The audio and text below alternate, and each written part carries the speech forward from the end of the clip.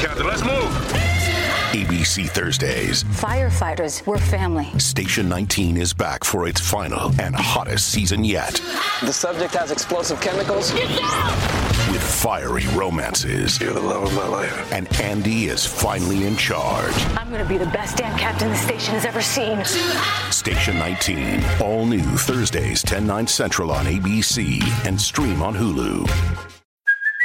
Hey, it's Kaylee Cuoco for Priceline. Ready to go to your happy place for a happy price? Well, why didn't you say so? Just download the Priceline app right now and save up to 60% on hotels. So whether it's Cousin Kevin's Kazoo Concert in Kansas City, go Kevin, or Becky's Bachelorette Bash in Bermuda, you never have to miss a trip ever again. So download the Priceline app today. Your savings are waiting.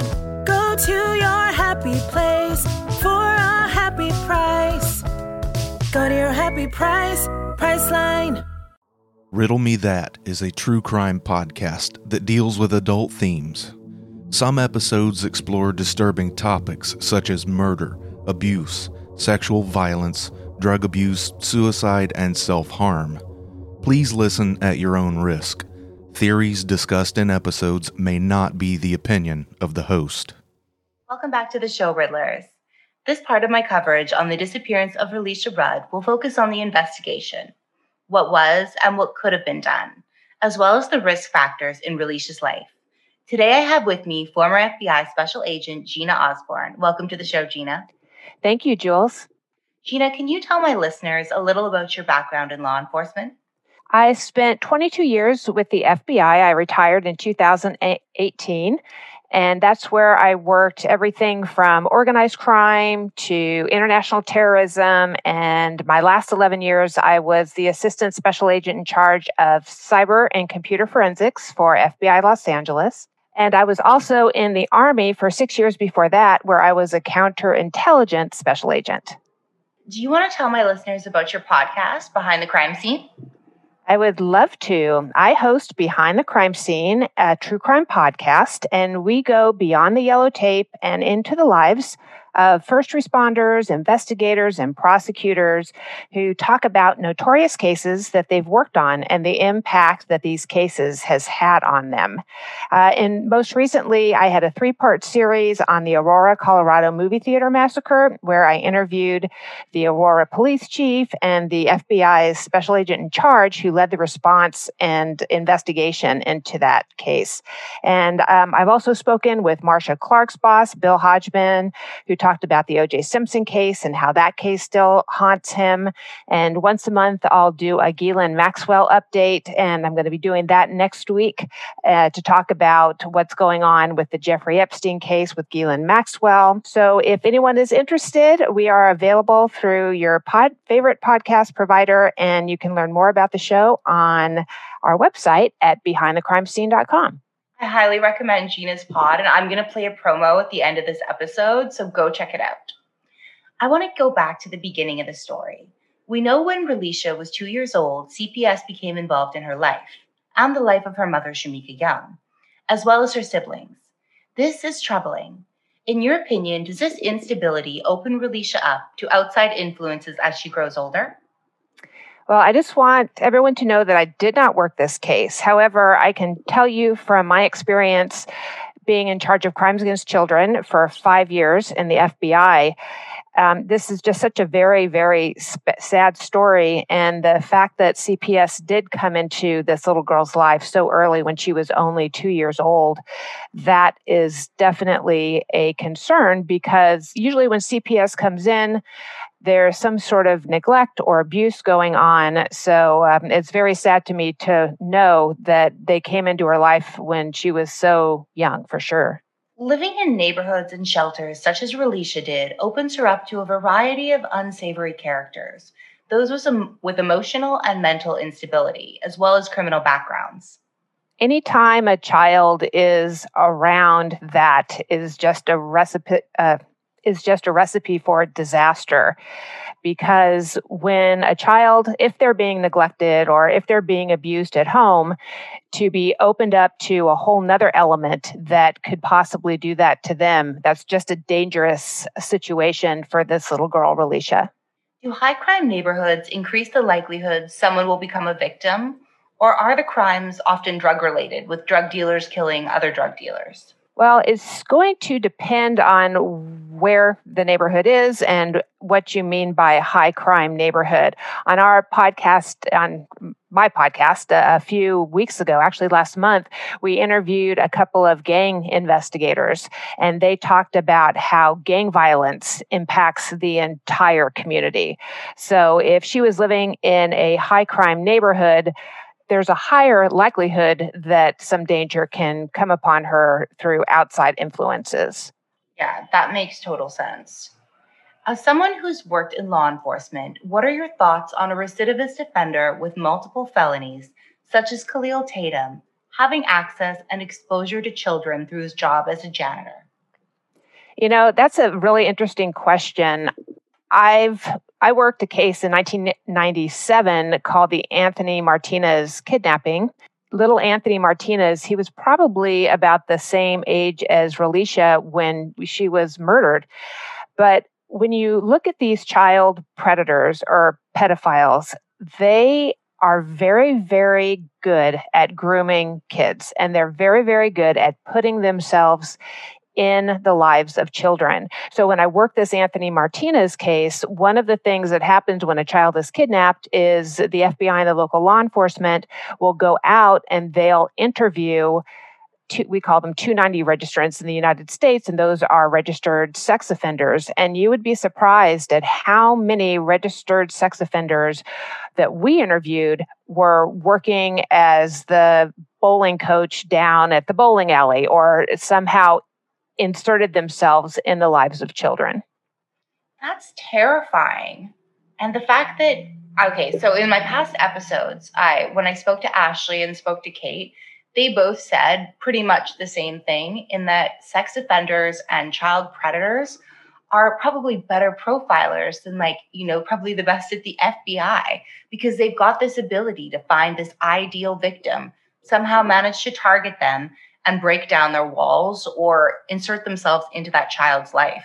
Jules, that's exactly what they do. And the fact they have to be good at it, otherwise they wouldn't get what their ultimate goal is. And that's having the child trust them so the child can be victimized. So yeah, they are very, very good at it, and they're very kind to the child, and there's a grooming process that takes place to gain the child's trust so they can go down the road of abusing that child.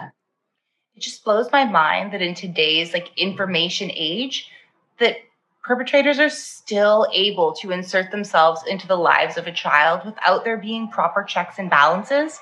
I mean, a bowling coach, a janitor at a homeless shelter. It seems like these are jobs that you're going to have an incredible amount of access to children. It seems criminal that nobody would check into their backgrounds. Well, it's even more, I think it's easier now for kids to become prey to these predators because they're inviting them into their own homes and their own bedrooms through their mobile devices and through their computers.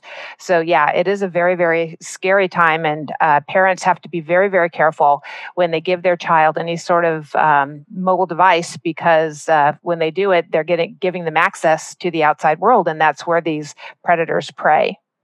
Oh, I can imagine you saw it all working at cybercrimes. Yes, absolutely. All right, so let's factor in Khalil's predilection or love of young girls. It seems clear that he pays a considerable and appropriate amount of time to girls at the shelter, according to witnesses. Does this type of individual pose a significant risk to these children in a vulnerable situation? Absolutely, for sure, because that's exactly where he needs to be in order to, number one, have access, and number two, the child in this situation may or may not have parents that are really paying attention to what's going on with them. So he can kind of single somebody out, like Relisha, out of the herd of all of the kids who are at this shelter, and that's when he can do what he wants to do. It's so funny that you just said the herd, because I literally imagined a lion and a bunch of gazelles around, and this lion just looking for the one that's kind of sick or injured and just waiting to pounce. That's exactly what they do. And they're very patient and they're very, very good because once they have a child on the line, then they're getting their needs met. And I've been to Crimes Against Children conferences and just really understanding the mind of the predator. And it's absolutely fascinating because it's not just in a homeless shelter. These are lawyers and doctors and your neighbor up the street. So you really can't say that it would only be someone who could be found at a homeless shelter because we would arrest people, professional people, people who have prominent jobs all the time for this type of thing. Oh my gosh. I remember watching, what was that one with Chris Hansen, To Catch a Predator? Yes, To Catch a Predator. My favorite show when it was going on. Oh, I absolutely love that show. There's something so satisfying about watching these child predators get taken down. And that is so true because these people, one time we had a case where a gentleman from Arizona, we're in California, so it was probably about an 9-hour drive for him. And he thought he was going to have a meeting with a 13-year-old girl. So he got into the car that day and he drove all the way to California only to find out that the 13-year-old girl that he was talking to online was a 45-year-old FBI agent who arrested him. So yeah, that is so true and it's so scary. And I don't know if you remember that episode where the man showed up in the van. He was a bald man in a van and he brought his 5-year-old child to that meeting.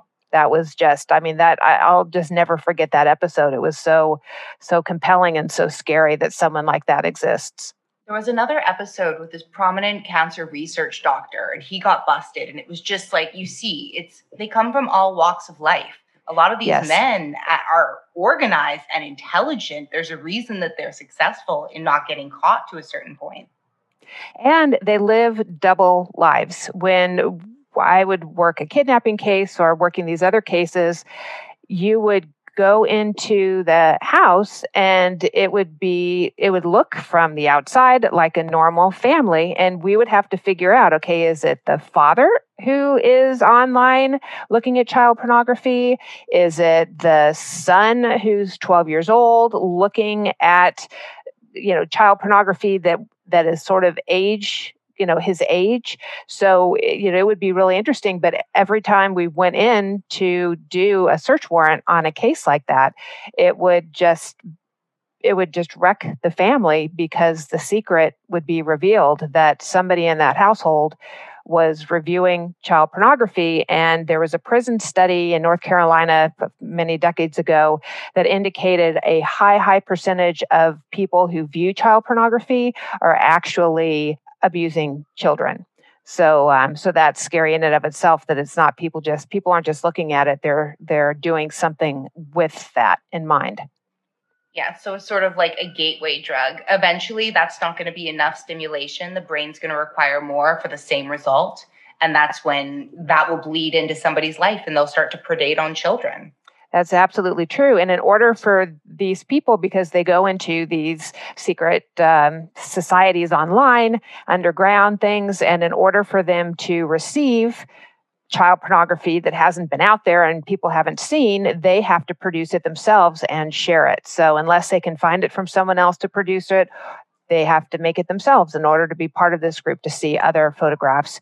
So yeah, it's just a very horrible underworld that a lot of people don't know about. Well, working in cyber, I'm sure you saw all the worst parts of the dark web. Yes. Relisha referred to the shelter as the trap house. So I have mentioned this throughout. It's somewhere gangsters sell drugs from. Is that how you would describe a trap house, or am I missing any key details?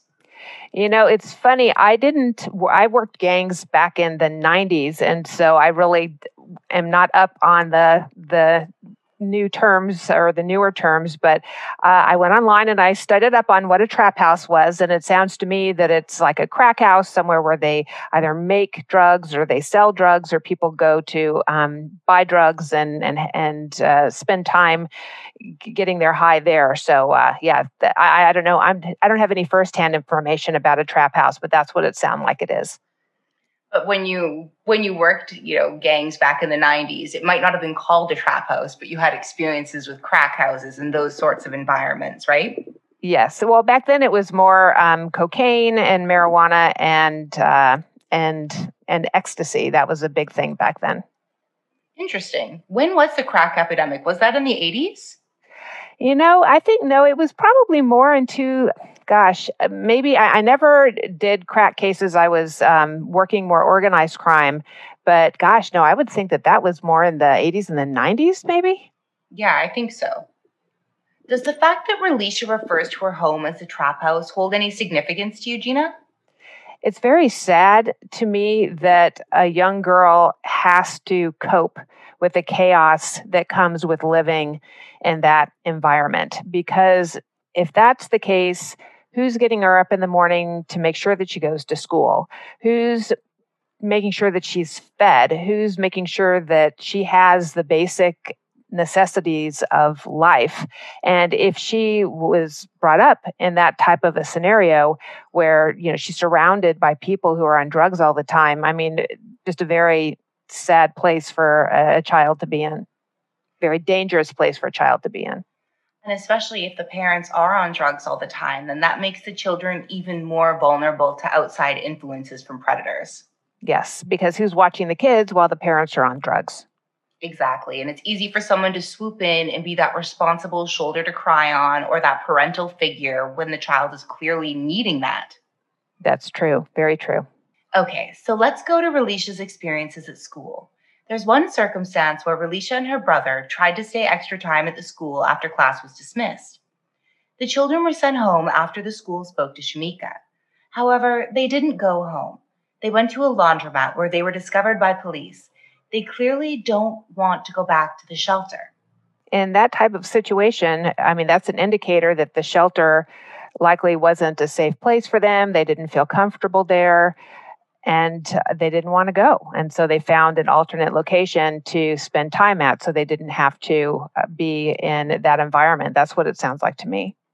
Yeah, it just breaks my heart. Just the two of them, like hiding in a laundromat, trying to avoid going back to somewhere that should be a safe place. Even though it's a shelter, it should be at least a place of comfort because their mother, Shamika Young, is there, but it clearly isn't providing any level of stability or comfort for these children. Well, and I wonder, I mean, is it the shelter or is it the parents or is it the people who are staying at the shelter? I know a lot of shelters are good places. They're safe places for people to go. So I don't know if we can necessarily blame it on the shelter itself. There could have been other circumstances surrounding life at that shelter that we don't know about, which could be a reason why they didn't want to go back to it. Every day, we rise, challenging ourselves to work for what we believe in. At U.S. Border Patrol, protecting our borders is more than a job. It's a calling. Agents answer the call, working together to keep our country and communities safe. If you're ready for a new mission, join U.S. Border Patrol and go beyond. Learn more at cbp.gov/careers. With the Lucky Land Slots, you can get lucky just about anywhere. This is your captain speaking. We've got clear runway and the weather's fine, but we're just going to circle up here a while and get lucky.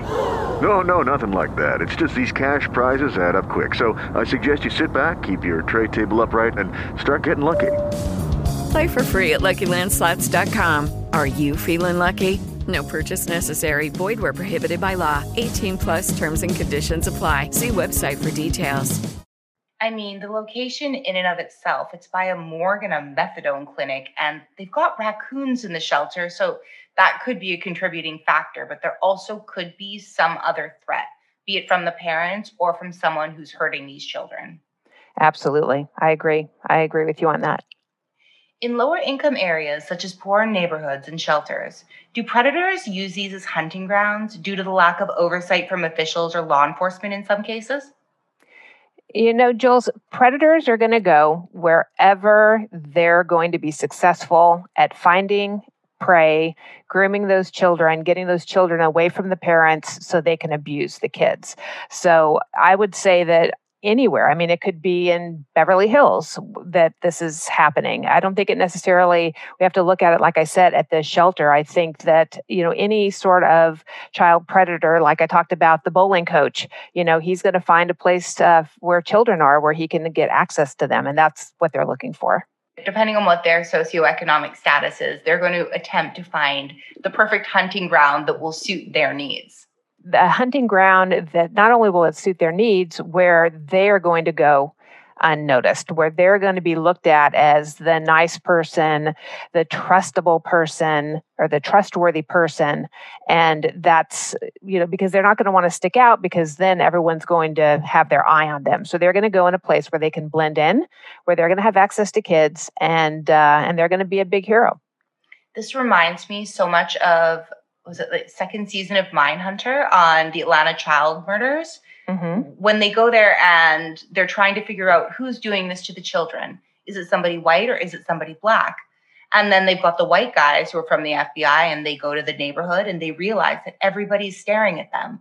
They don't fit in. They're noticed, and that a predator has to fit in that environment and get by unnoticed, right? In order to not draw attention. And that was sort of what happened in that case, right? Yes. And look at the World Gymnastics doctor. Dr. Larry Nassar. Exactly. So there he was in a position where all of the girls loved him, where he's very prominent in what he does. And he created a level of trust with these girls. Because, imagine being one of those girls and the doctor said, this is what I'm going to do to you and it's going to help you. So if it were you or me or our daughters who really weren't in that environment and didn't know him, they would say, wait a minute, that's crazy. But how many years did he spend getting the trust of all of these girls? And if he said it was okay, then it must be okay because they trusted him. And look at that environment. He was a renowned doctor in that environment. It's true. And then you look at Jerry Sandusky, right? There's a certain level of cover-up going on because this person is bringing success. They're doing something really great for an organization. So people have this vested interest in keeping them in that particular position. So they seem to cover up for all of these disgusting misdeeds and crimes against children. Yes. And the fact that Sandusky, he had some sort of child's charity organization that he was in charge of or something. So that was his excuse for taking kids to football games and doing that. Well, while he was grooming these kids, everybody thought he was a great guy because he would take these underprivileged kids into these games and different environments when all the time he was setting them up to be abused. It's so sad because it just leaves this legacy of pain where all of these individuals who've been victims of childhood sexual abuse, they're now left to deal with it. And you see the after effects often. It's just so heartbreaking. And that doesn't go away. Once that trust is violated, when I've gone to these Crimes Against Children conferences, I've listened to these adults who explain what their journey was. And they're doing it because they want to help us, law enforcement, be able to have a better understanding as to how these predators would work and what their minds were. But I can tell you, even with the priests who are taking advantage of the kids, those are things, they affect your relationships all the way for the rest of your life when you trusted somebody who violated you.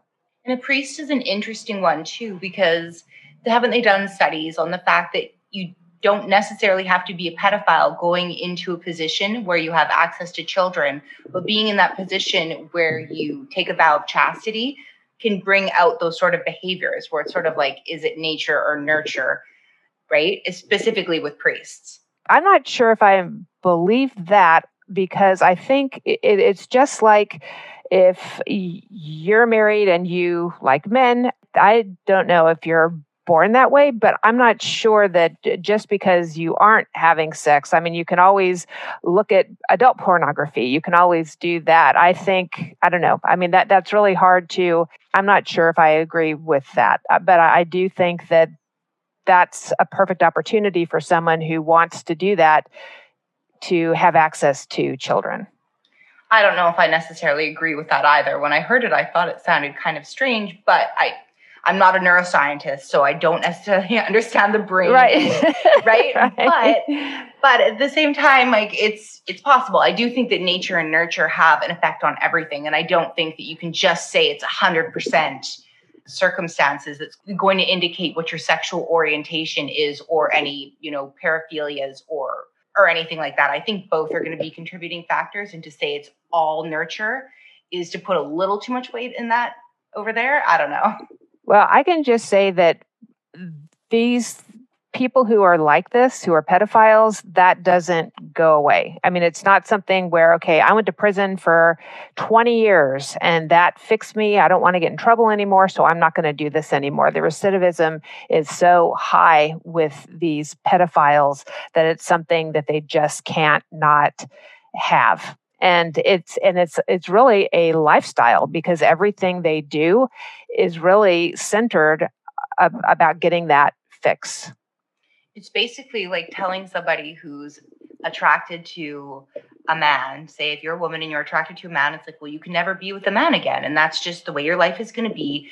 And to tell somebody like that, it's like, do you expect that somebody's ever not going to pursue that, sexual gratification in the way that pleases them, even if it's illegal and, obviously morally reprehensible in this case? But it explains why there's such a high recidivism rate. Well, and I do a monthly podcast episode on Ghislaine Maxwell, and I was researching that, and because it is very, very rare for women to be involved in this type of abuse, especially with her, for doing it, going out and finding allegedly 3 girls a day for Jeffrey Epstein for his quote unquote massages.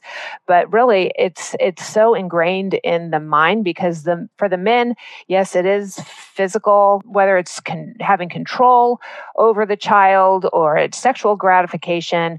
But for women, it's more emotional. So is it, for some sort of, financial security or emotional security, or, why is it that she did that? And we talk about that on the show, but there's definitely physical gratification for the men, but there's also psychological gratification, because they have the control, and it's like they're conquering something, like you said, the lion singling out the herd. Yeah, that's really interesting. Like, I always wonder, what do they get out of it? She was like an educated woman from, prominent background, and you would think that she would be kind of impervious to this influence of this man who's trying to get her to sexually exploit young girls. But yet, obviously, she was getting something out of that relationship. And Jeffrey Epstein, probably knew how to make her feel good and make her feel like she was useful and providing a really great service. And that must have been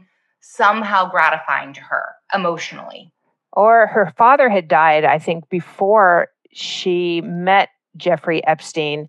If you look at the news reports, and she had a trust where she received $100,000 a year, and that was definitely not going to fulfill her needs when it came to living in New York City, because she had moved in New York City, and that's where she met Jeffrey. So maybe she met him at a time in her life where he had so much money and he could give her the lifestyle that she wanted. And it started out one way, and then it turned into something else. I'm definitely not giving her a pass by any stretch of the imagination for her to do what she did. But it's interesting to think about how it is that, you can go from one lifestyle and then get into his lifestyle and be in such a perverse role in it. Yeah, that definitely makes sense, especially if she's living in New York City. $100,000 a year isn't going to suffice if you're living in the city. It's expensive. No, exactly. And, to have what her background was when she lived in the UK,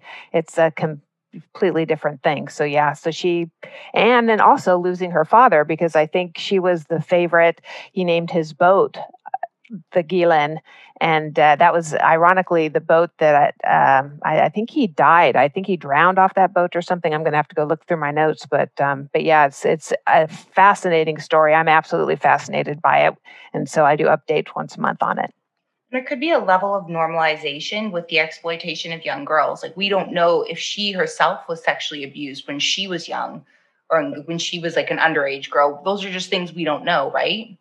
Exactly. And that's how the predators groom the victims, is they completely normalize it. And that's what allegedly in the court documents, what Jeffrey Epstein and Ghislaine would do. And Ghislaine allegedly participated in these massages where she would maybe take her clothes off, or she would do something where the girl would supposedly feel more comfortable because if they see adults doing it. So they definitely normalize the sexual aspect of it to get these girls to be compliant. It almost feels like there's a dominant and submissive role, and that like a Leonard Lake and Robert Ng, like they're not killing people, but at the same time, there's certainly somebody who's taking the more dominant position, and that's Jeffrey Epstein, being that he's in the financial power position. And I think he must get off on having Ghislaine like participate in these acts as well.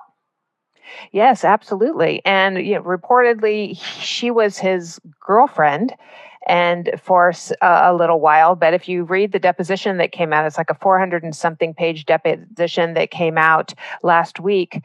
It's just fascinating how she 100% was on board with covering up what Jeffrey Epstein was doing. And she was so difficult for those attorneys to depose her, because she would ask questions like, okay, when you say female, what do you mean by female? I mean, it was just one thing after the other for probably 8 hours.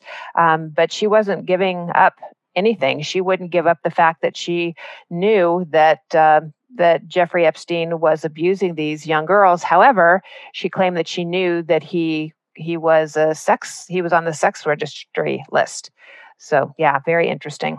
There's an element of her and her like excuses and justifications, denials, and kind of the fact that she seemed to be involved on a level. There's something about her that does remind me slightly of Shamika Young, even though they've got completely different backgrounds. There's just those excuses and those justifications. You know what I mean? Yeah. And Casey Anthony's mom, she did the same thing. Totally. It's funny, she's come up in other episodes on this as well, just because of the way she handled the case, excusing, justifying it, and the lies that she told.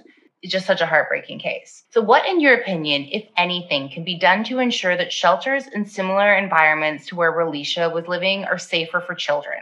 Again, I'm not sure the shelter was the problem in this scenario. I would say I haven't been in a shelter. I don't know what security at a shelter is, but if they're funded by the government at all or by the states, I would say that there's an element of security there. However, again, if the parents weren't watching the children, I think that's a bigger problem than what's going on. Well, I mean, I think both of those are problems. Definitely. So do you believe that CPS would have been able to do anything to intervene positively in the life of Relisha, or would the result likely have been the same due to underfunding and understaffing? I have worked with CPS before, and they are very good at what they do. However, they just have so many cases and they can only do so much. And I think we'll talk about this in a few minutes, but CPS can only take the information that they have, and they can do their investigation, and they can interview people, and sometimes the children get taken away. Sometimes the children are put back. So I'm not sure CPS didn't do everything that they could under the circumstances that they had. I don't think there's enough information for me to make a statement one way or the other with regard to that. Yeah, it's difficult. If we actually knew from any of the caseworkers more information, we could make a better judgment call. But with what little information we have, their hands may have been tied.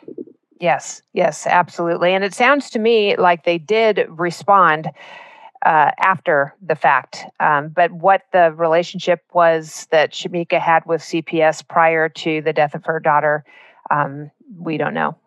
Okay, so enter Khalil Tatum. We've talked about the risks associated with individuals such as Khalil having access to children. Right away, it seems Khalil takes a liking to Relisha. Is this problematic in your opinion?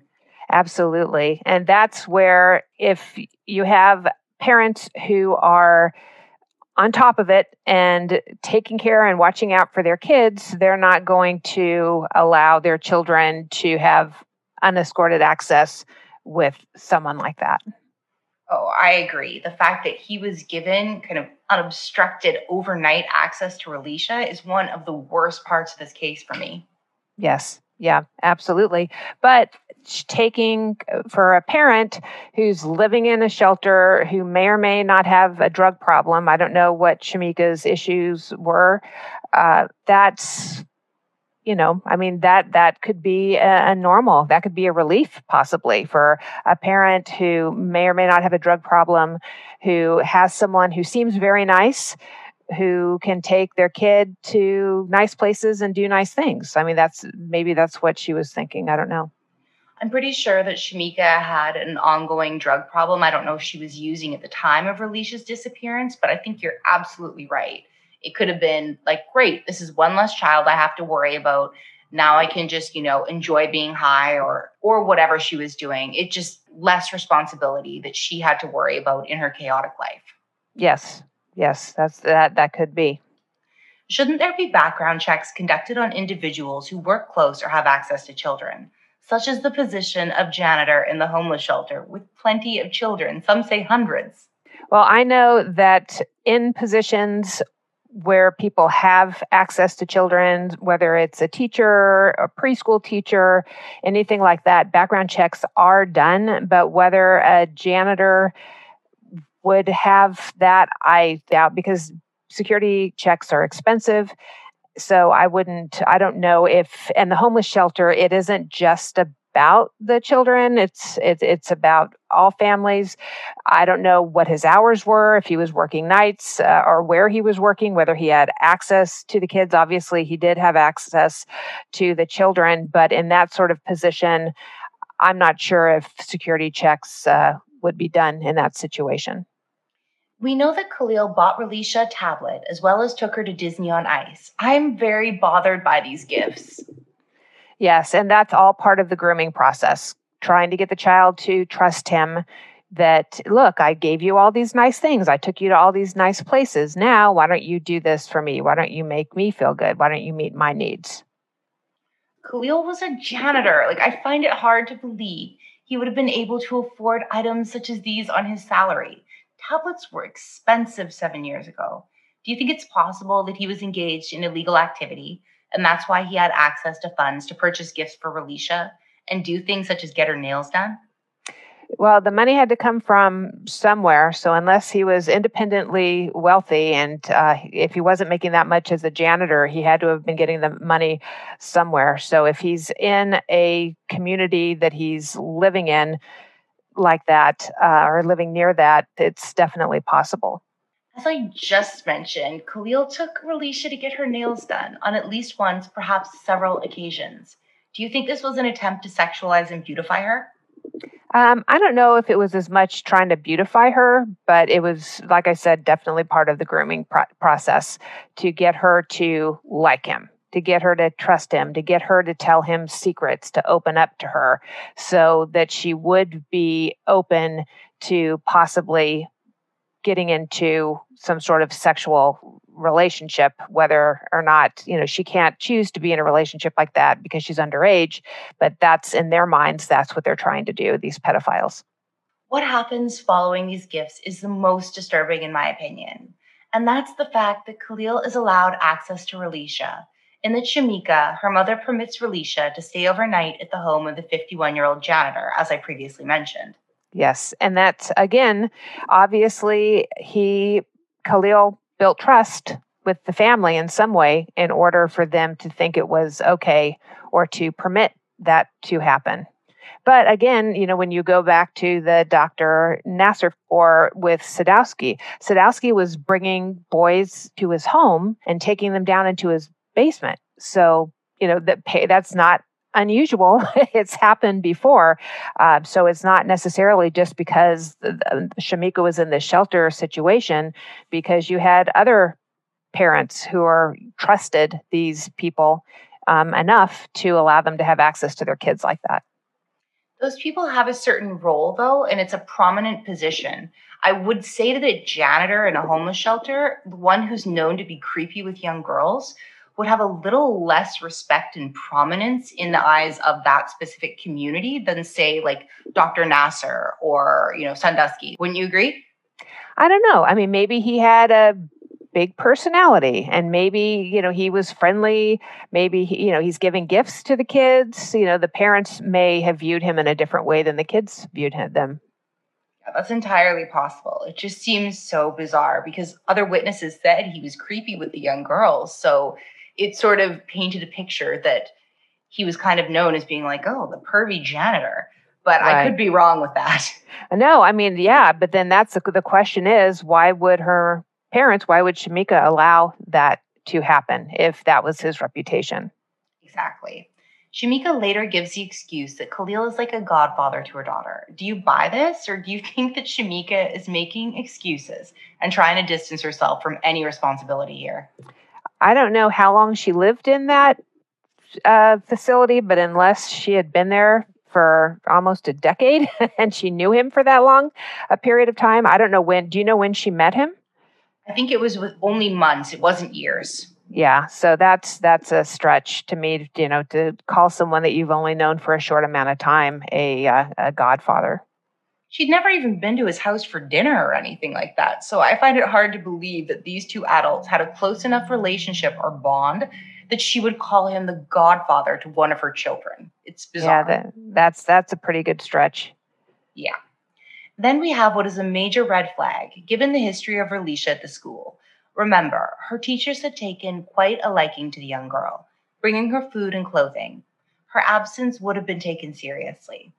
It does seem curious that Relisha is said to have had an illness and be under the care of Dr. Tatum, but no proper doctor's note is provided. Yeah, I wonder about that because really the only time a doctor's note would be provided is if she was missing school a lot. I remember it would just be a parent's note saying that my kid was sick, blah, blah, blah. But so that's very strange. I would guess that the school requested a doctor's note because she was out for so long, or maybe she was out. I don't know. That's the only thing that I could think of as to why the school would be asking for a doctor's note. So, or how this mysterious illness came in. Was it because they called Shamika to ask her where she was because she wasn't coming to school routinely?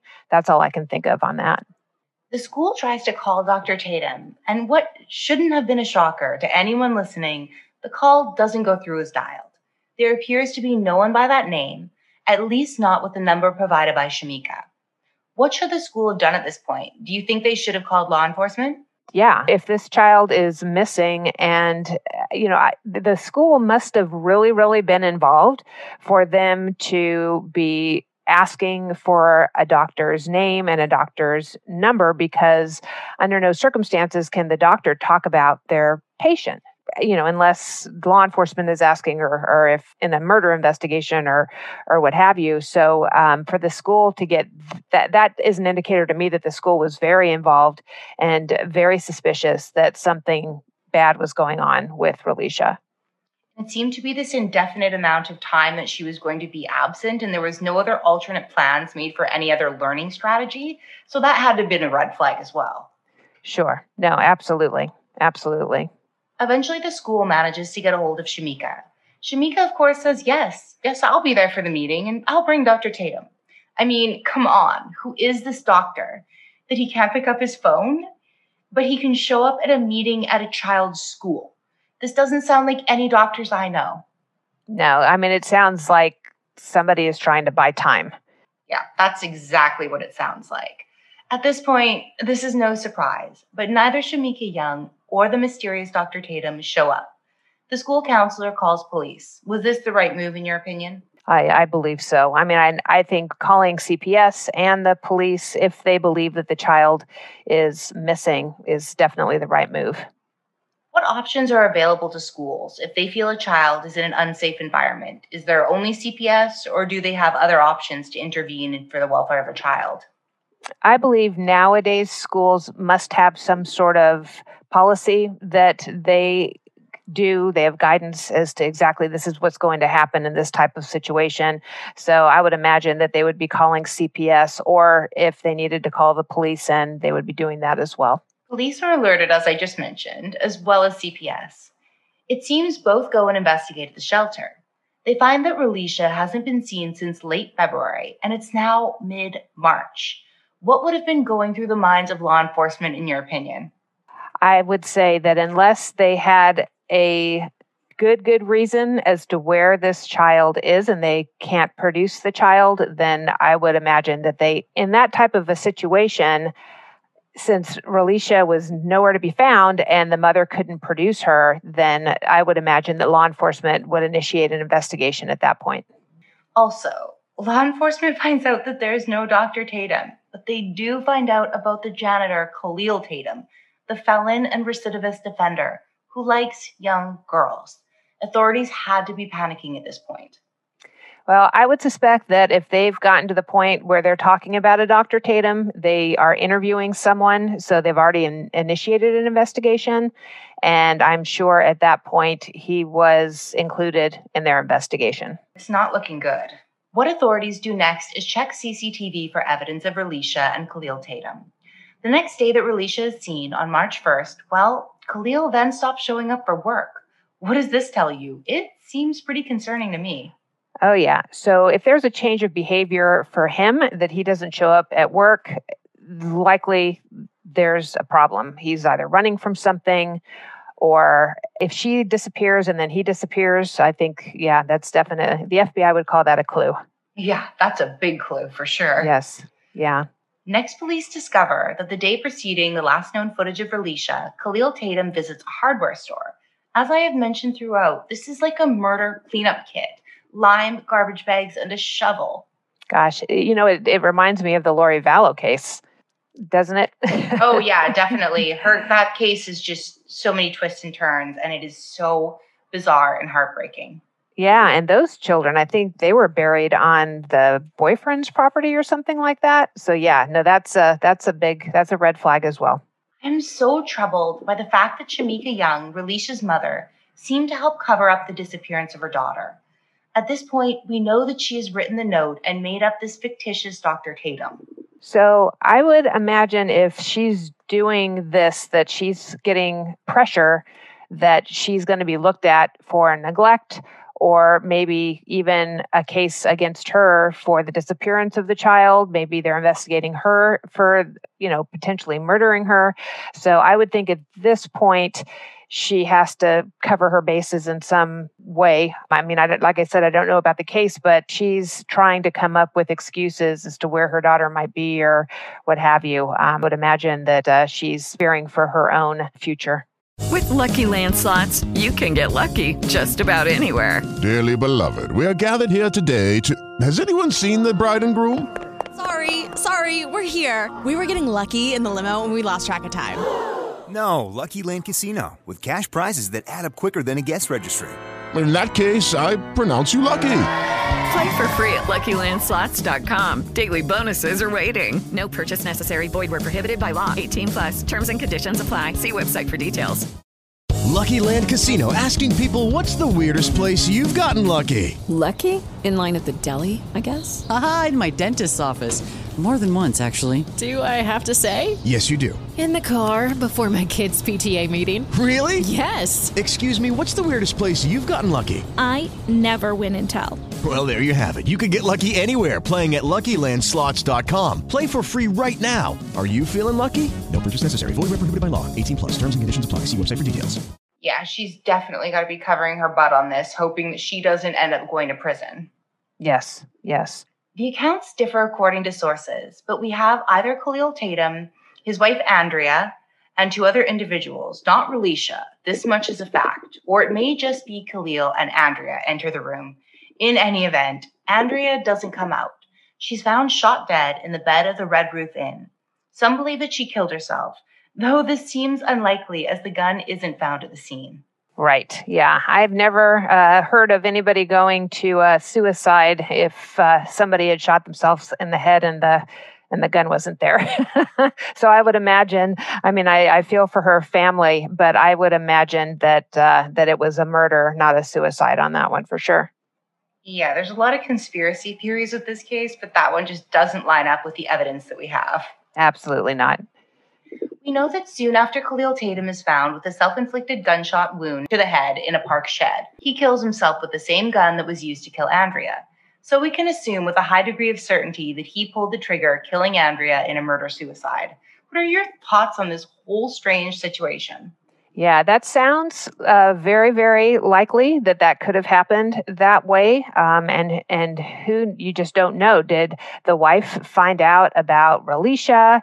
Why, did she become, some sort of witness? Why would she, did she say that she was going to go to the police and turn him in? It's very, very interesting why he felt compelled to take his wife to a hotel. I mean, why would he go in a hotel room? Because that's a place where there's a lot of people and people would hear the gunshot. So I'm not sure if, maybe it was a spontaneous thing that happened at the hotel or a motel, because if it were me and I wanted to do that, or if it was premeditated, you probably wouldn't do it at a place where there are so many people around. If you don't have a home and you're just bouncing from hotel room to hotel room, if I were him, I would think, okay, well, how can I conceal the sound? And I would use like a couch pillow or something like that and hope as an attempt to make a homemade silencer. I don't know what he did, and we know very little about the actual scene, so I'm just speculating here. Right, but why wouldn't he take her out into the woods or take her somewhere where no one would hear the shot if it was premeditated? So that kind of is an indicator to me that it was more of a spontaneous thing that he did in the hotel room. Absolutely. But there could have also not been a good story in order to lure her out somewhere desolate like the woods. Yeah. Yeah. Okay. And he left. So, obviously he got away because nobody apprehended him after they heard the gunshot. Yeah, and I didn't hear anything about witnesses saying anything about a gunshot, just that she was discovered when they started looking for Khalil Tatum. Wow. Yeah. Interesting. Okay, so back for a moment to the surveillance. We do know that Khalil, when he was in the company of Relisha, was seen on video. And there was no one else, insofar as we know, to make an appearance in the room. Does this seem as though Khalil Tatum is likely abusing Relisha and not pimping her out to other men based on this evidence alone? In that type of situation, unless he was known to be pimping out other girls, I would suspect that it was just a one-on-one relationship between the two of them. Because I think you would look at his background to see if, was he arrested for pimping and pandering, or was he a sexual predator? So I think it's just a lot would be depending on what his background was, but it doesn't sound to me, based on the elements of the story that I know, that that's what he was doing. Can we do a sidebar for a moment? What are your thoughts on polygraphs? They're not admissible in a court of law. However, they're a great tool for interrogation. And I've used them before in my investigations, and I'm a big believer in the polygraph. We know that Shamika, Relisha's mother, as well as her boyfriend Antonio, and Relisha's grandmother Melissa, all appeared on the Steve Wilkos show.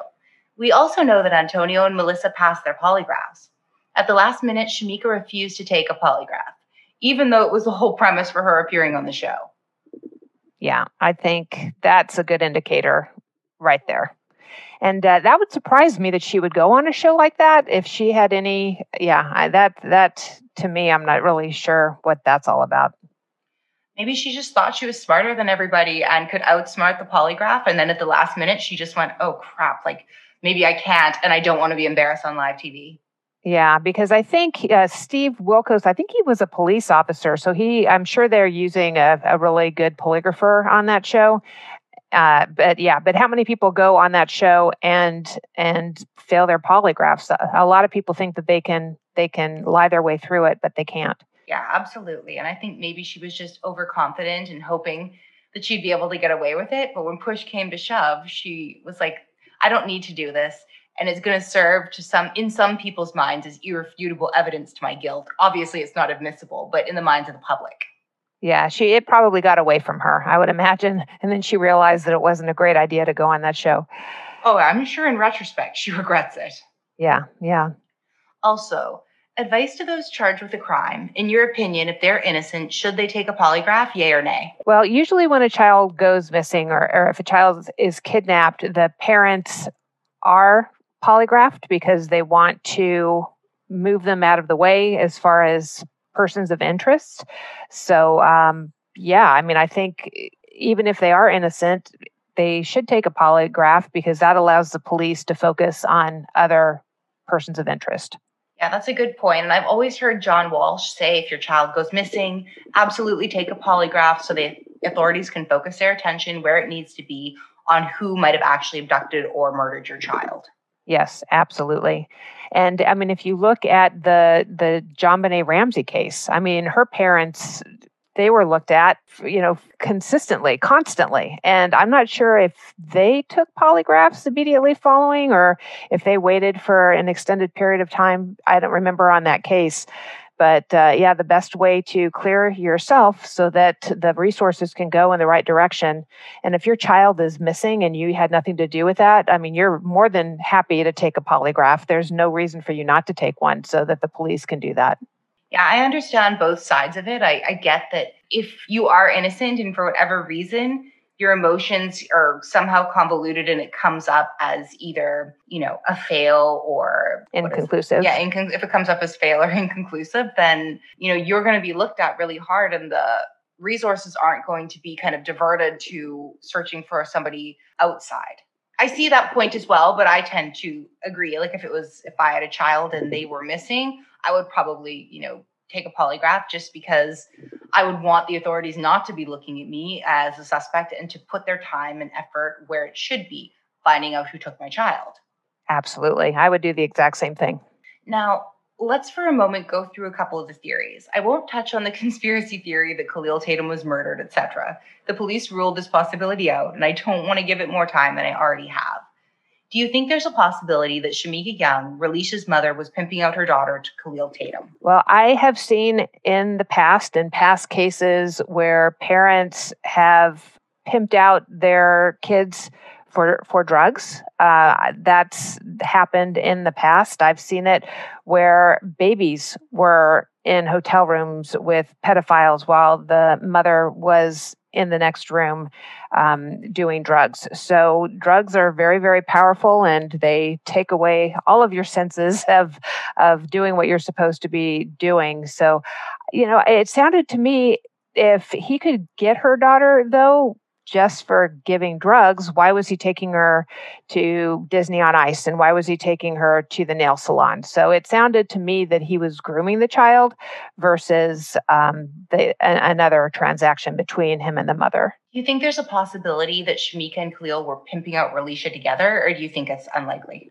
It just doesn't sound that. I haven't seen anything in the materials that you've given me or heard anything from our conversation that indicated that they had that type of relationship.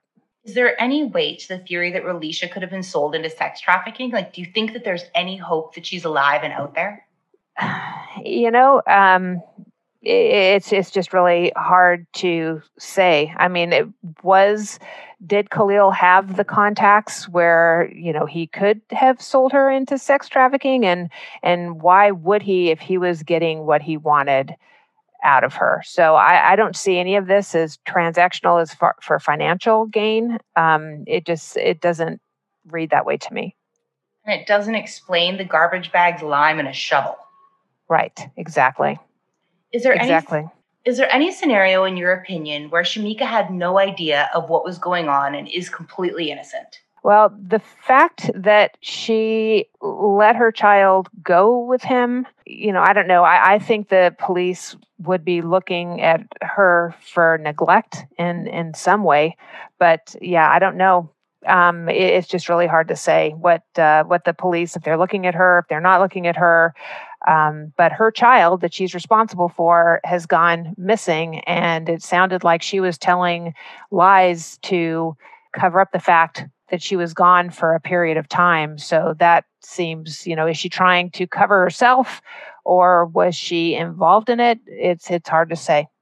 There's got to be some level of culpability or obstruction of justice there, and that authorities could have properly investigated what was going on. But the reason they didn't is because she created this smoke screen, and that there was an illness and Relisha was under the care of this Dr. Tatum. Had she not done that and authorities properly investigated earlier, we may not be having this conversation, and this might not have ever happened to Relisha if she hadn't have given the access to her daughter to Khalil Tatum.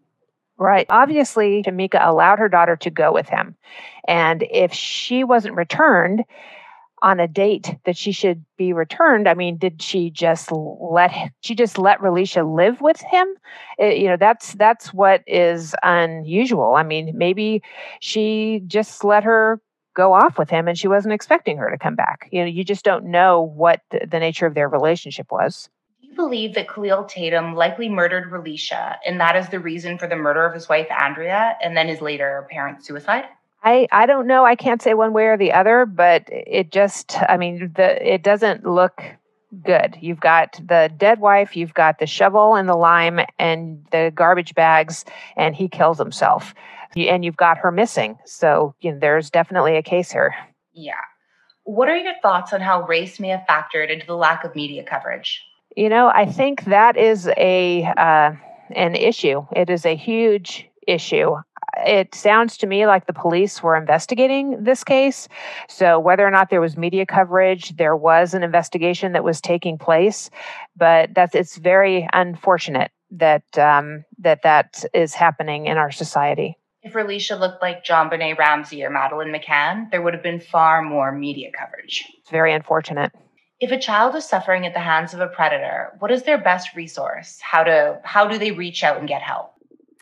They need to tell somebody, an adult, someone that they feel safe with. So whether it was a school teacher, whether it's a relative, whether it's a neighbor, they need to find someone who they trust that they can tell. That is definitely what they need to do, or else it's just going to continue. Is there any hope for family members who see their loved ones in an unhealthy home environment? Do the courts often take kids away from parents when it's an unsafe environment, or is this rare in your opinion? No, that's what CPS does for a living. They want to make sure that the kids are safe. So if they are called into a situation where a child is being harmed or an unhealthy home, they will take the child out of the home and put them in foster care, and then the court system gets involved in it. So yeah, definitely. And if we can go back to that last question about if a child is suffering at the hands of a predator, there are so many great videos on the National Center for Missing and Exploited Children website that keep kids safe. And there's also Erin Runyon, her daughter Samantha Runyon was kidnapped and sexually assaulted and murdered. And she was one of the guests on our show Behind the Crime Scene. And she created an organization that keeps kids safe as well. So if anybody is having any issues and they don't know how to deal with it, either going to the police and asking the question or going to the National Center for Missing and Exploited Children, there's a lot of helpful information there as well. So Gina, you spoke to me about a case you worked that was similar to this. Can you tell my listeners about it? So I didn't work the case. It happened in Orange County, where I think it was a father who kidnapped the child, was with the father. The father had custody of the child for a limited amount of time. The child was supposed to go back to the mother, and then that never happened. And then the father wound up killing himself. So not only did they never find the child, but the father killed himself as well. So that was a case I was talking about. I want to thank Gina Osborne for coming on the show. I also want you all to check out Behind the Crime Scene. I will, as I said, play a promo at the end of the episode. Gina, do you want to tell us a little bit more about your pod one more time and just let everyone know where to find you on social media? Great. I will do that. Thank you so much. So you can go to our website, which is BehindTheCrimeScene.com. And on Twitter, I'm at Behind the Crime 2, and Facebook, Behind the Crime Scene. We have a special page where we send out the different episodes that we're going to do each week. We're also on LinkedIn, so I would just invite everyone to come and listen. And I'd love to hear from people who listen, and I love to hear it when people ask us to do a specific case that they're fascinated with. And the Aurora, Colorado movie theater massacre, one of my loyal listeners reached out to me and said, hey, can you do a case on that? And we wound up doing a 3-part episode. So I love to be interactive with our audience. And I hope to see you all behind the crime scene. Thank you for tuning in. I just want to remind you to subscribe, rate, and review if you enjoyed my coverage on Relisha Rudd. It's a great and free way to support the shows you love. You can reach out to me on Twitter at PodcastRiddle or email me at riddlemethatpod@gmail.com. Till next time, stay safe, and remember, accept nothing, question everything. What haunts you? I'm Gina Osborne, retired FBI Assistant Special Agent in Charge. I host Behind the Crime Scene, a true crime podcast that explores the human side of first responders, investigators, and prosecutors. In each episode, I dive deep into the world of some of the worst crimes in U.S. history. I go behind the scenes to show how these cases impacted the lives of the heroes who responded to them. I hope you join me behind the crime scene. It is Ryan here, and I have a question for you. What do you do when you win? Like, are you a fist pumper, a woohooer, a hand clapper, a high fiver? I kind of like the high five, but if you want to hone in on those winning moves, check out Chumba Casino. At ChumbaCasino.com, choose from hundreds of social casino-style games for your chance to redeem serious cash prizes. There are new game releases weekly, plus free daily bonuses. So don't wait. Start having the most fun ever at ChumbaCasino.com. No purchase necessary. VGW Group. Void where prohibited by law. See terms and conditions. 18+.